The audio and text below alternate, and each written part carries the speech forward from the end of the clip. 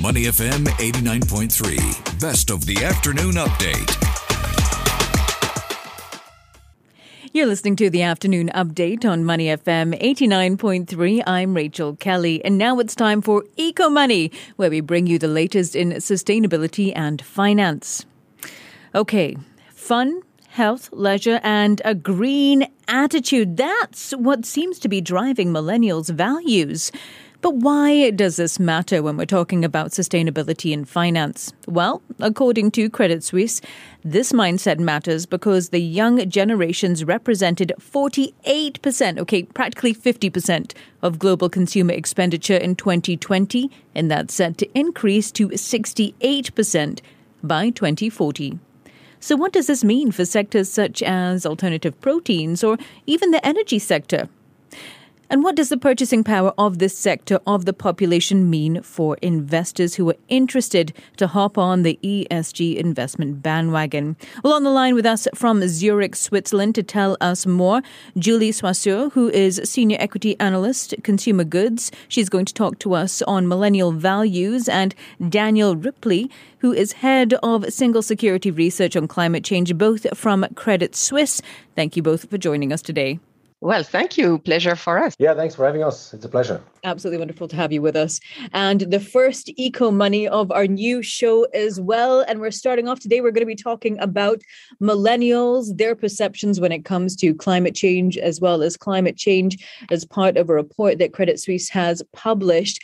So let's start off with millennials and their perceptions, because this is quite interesting. You know, we've had a lot of conversations over the last 2 years in terms of how perceptions towards climate change have evolved on the back of the pandemic. And it's interesting often to look at different demographics of the population and how their perceptions may differ in comparison to others. Perhaps, Julie, I can start off with you and you can share more with us about some of the findings that you have in your most recent report. Sure. By millennials, we refer to the under 40.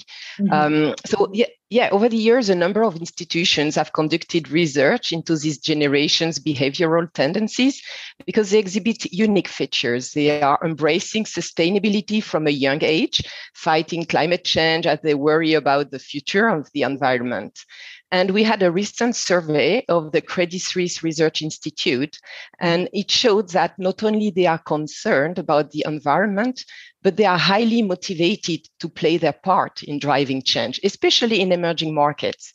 And their mindset matters, as they already represent 48% of global consumer expenditures, and it's a number that is expected to rise to 68% by 2040. That's critical as well for companies who are looking to strategize how they're approaching this particular demographic of the population. So what are some of the opportunities there when we're looking at which sectors millennials are veering towards because they think they are going to be beneficial in tackling climate change? Well, according to our survey, they are likely to invest in solar panels, energy-saving technologies for their housing.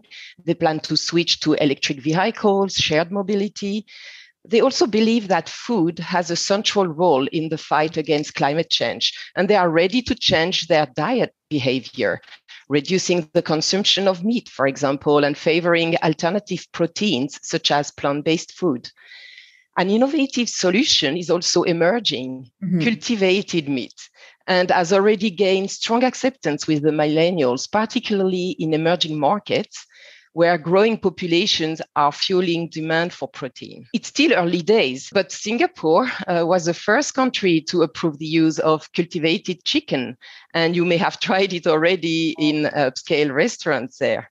So, of course, this is a solution that will need to be scaled up so that the costs come down. But we expect more approvals in different markets and geographies, and we think that's an interesting solution for the future. Yeah, I haven't tried the chicken yet here, although I have read quite a bit about it. But Daniel, perhaps I can bring you in and you can talk us through a little bit more about some of the trends, the wider trends that we're seeing when it comes to the consumption of plant-based food products. As Julie mentioned, it's becoming increasingly popular for millennials, but it's also becoming increasingly popular for other sectors of the population as well. What kind of growth have we seen in this particular sector? And do you expect this kind of trajectory for demand to continue? Yeah, that's quite an interesting question. And let's say 12 months ago, I would have said clearly yes, without any doubt. Today, I would say yes, but let's look back first and speak a bit about how the market has grown. We have data for a US plant-based food market. And here we have seen in 2018 and 2019, low double-digit growth numbers, plus 15%, plus 11%. And these would have been numbers that we would have expected, and we kind of still expect for the future. It's fair to say with the current economic environment, with recession fears and a bit the cautiousness on growth overall. I mean, those plant-based food companies, they are particularly in the growth area. Maybe we see a bit slower growth in the short term, but over the long term, and this is what we are looking at in our super trends for the multi-year investment horizon. I mean, there we have a clear conviction that this will continue. I mean, Julie mentioned it before, there's plant-based, but there's also cultivated meat. We see the biggest growth in alternative milk over the years to come. There already now, we see a 6% share on a global scale of alternative milk. We expect this by 2030 in our base case scenario to increase to 20%. And in 2050, half of the consumption should be alternative milk. We're a bit less euphoric on alternative meat. Here we think that in 2030, we see about 5% market share overall, and this could increase to 25 by 2050. Just to clarify, when you're talking about alternative milks, are you talking about, I mean, there's also cell-based milk. Are you also talking about oat milks, nut milks as well? Or yeah, it's mainly, I mean, this big share is mainly oat milk, soy milk, and the likes. Okay. We're seeing such explosion in this sector. How do you identify which companies perhaps to look at, or which areas of, say, alternative meats or alternative milks to look at? Yeah, it's an interesting question. And that's why we think that the large consumer companies are maybe the best positioned or the ingredients companies that work on these innovations, because they can look at all these different areas and pivot and as the market evolve. So, for example, I was just mentioning cultivated meat. Well, the big companies are already striking deals with these little companies that are emerging. I think it's more risky if you are one product only company, because if the market evolves or becomes more competitive because the large companies tackle the same area, then you're more at risk, and you have the issues of scaling up production. That is not easy, particularly in this world post-COVID, where the supply chains have been very impacted. So in general, we even prefer to invest in the large companies that are very aware of all these developments and want to be on top and are tackling all of these. And that's interesting when we talk about, the wider geopolitical landscape in terms of what's been happening with supply chains that's impacted food supply chains. I mean, here in Singapore, as you know, we've had to diversify our supply chain when it comes to produce quite significantly over the last 2 years on the back of COVID-19 and everything else that's been happening. While I've got you both with us, something else that you mentioned in the Super Trends report, you speak about the energy transition. I know we've spoken a lot about food here, but perhaps, Daniel, you can share with us some of the key issues you see when it comes to the energy transition. It's kind of become a bit of a buzzword whenever we talk about any of the big energy players on the show. What are some of the key trends that you're looking at when it comes to the energy transition? We have climate change as an own super trend in our universe. And here we look in particular about the decarbonization of the economy. And we have split this into 4 different sub-themes. And you mentioned already one, which is energy transition. I mean, we call it green energy transition. And here we really look at the natural gas companies and the energy companies that really lead the transition. We can't just switch off fossil fuels overnight.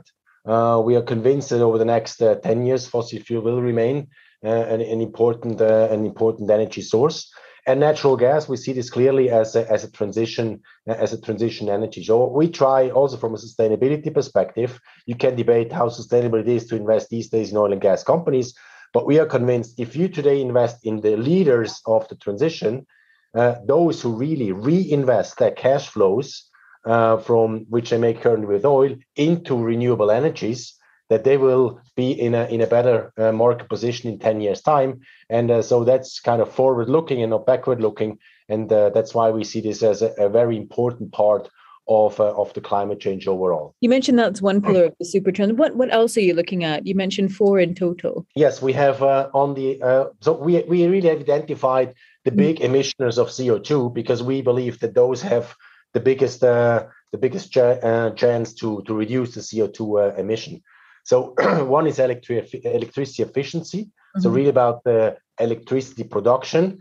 It's about getting away of coal production, reducing natural gas electricity production, but really focusing on renewable energies, on wind, on solar. And I mean, in particular, wind and solar, also a big topic in APAC. We expect China to be the biggest wind producer in a couple of years' time. So here really we think that with increasing consumption of electricity due to just global growth, but also because of electric vehicle and many other technologies and developments, we expect the overall consumption to increase, but this needs to be greener. The other important part, and this has grown out of the millennial supertrend, by the way, we call it sustainable transport. So there you have all the EVs, obviously, that's the obvious one.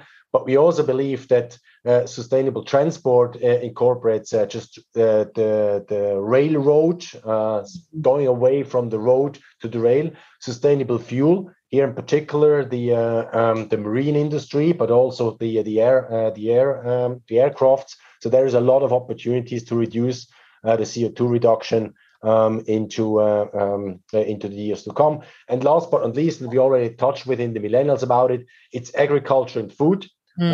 But not only the food consumption, what needs to change, but in particular the agriculture. We have big growth of the population in the years to come, but the agriculture industry is one of the most polluted industry across the globe. And here there are a lot of efficiencies, smart agriculture, more efficient other areas of agriculture, vertical farming, for instance. And of course, the consumption, which we just touched on before. Well, thank you both so much for taking the time to speak with us today. We've been speaking with Julie Soissieu, Senior Equity Analyst, Consumer Goods, and Daniel Rupli, Head of Single Security Research on Climate Change and Millennial Values, both from Credit Suisse. You're listening to Money FM 89.3. To listen to more great interviews, download our podcasts at moneyfm893.sg or download our audio app. That's AWEDIO. Available on Google Play or the App Store.